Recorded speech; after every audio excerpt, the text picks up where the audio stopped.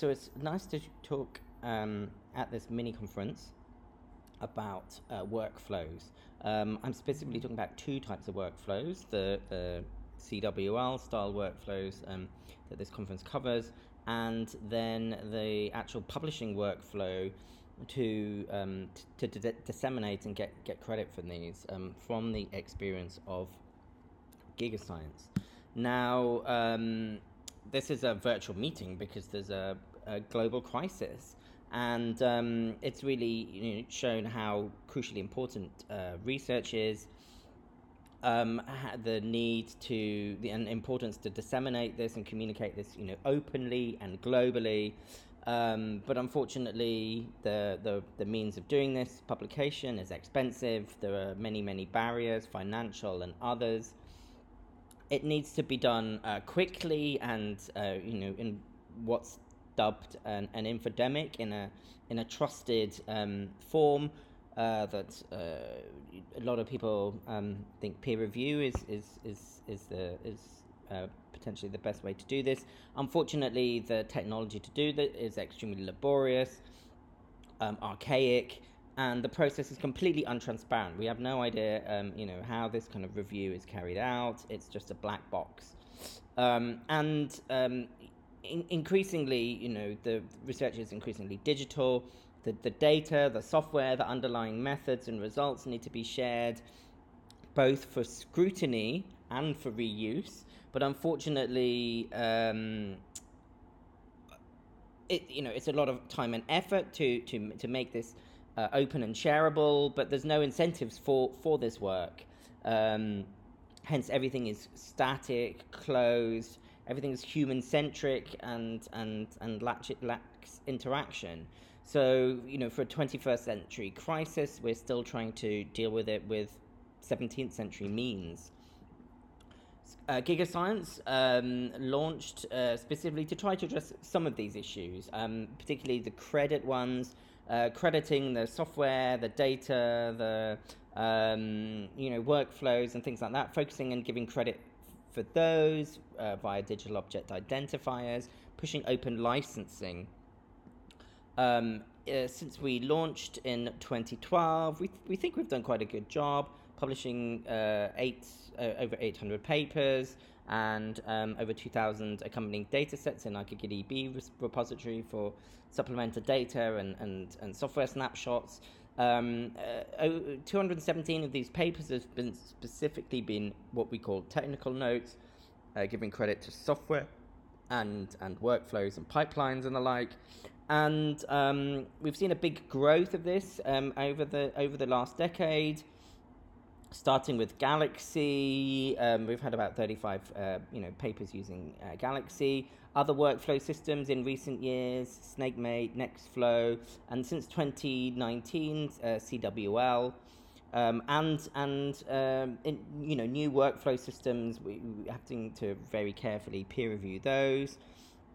And the form that we've been getting them has evolved as well, Dockerization and seeing CWL now. So, the 2013 experience, we tried to see if having our own Galaxy server was a useful way of providing visualizations and a service.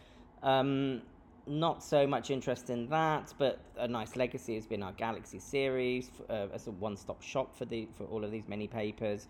CWL is following a similar trajectory to Galaxy, but we've had to we're essentially making this stuff up as we go along. Really, like how should we present these things? The first papers we gave object bundles of the workflow in GigaDB. Every time we see figures, we make sure that there's a permalink allowing interaction via the CWL kind of viewer tool.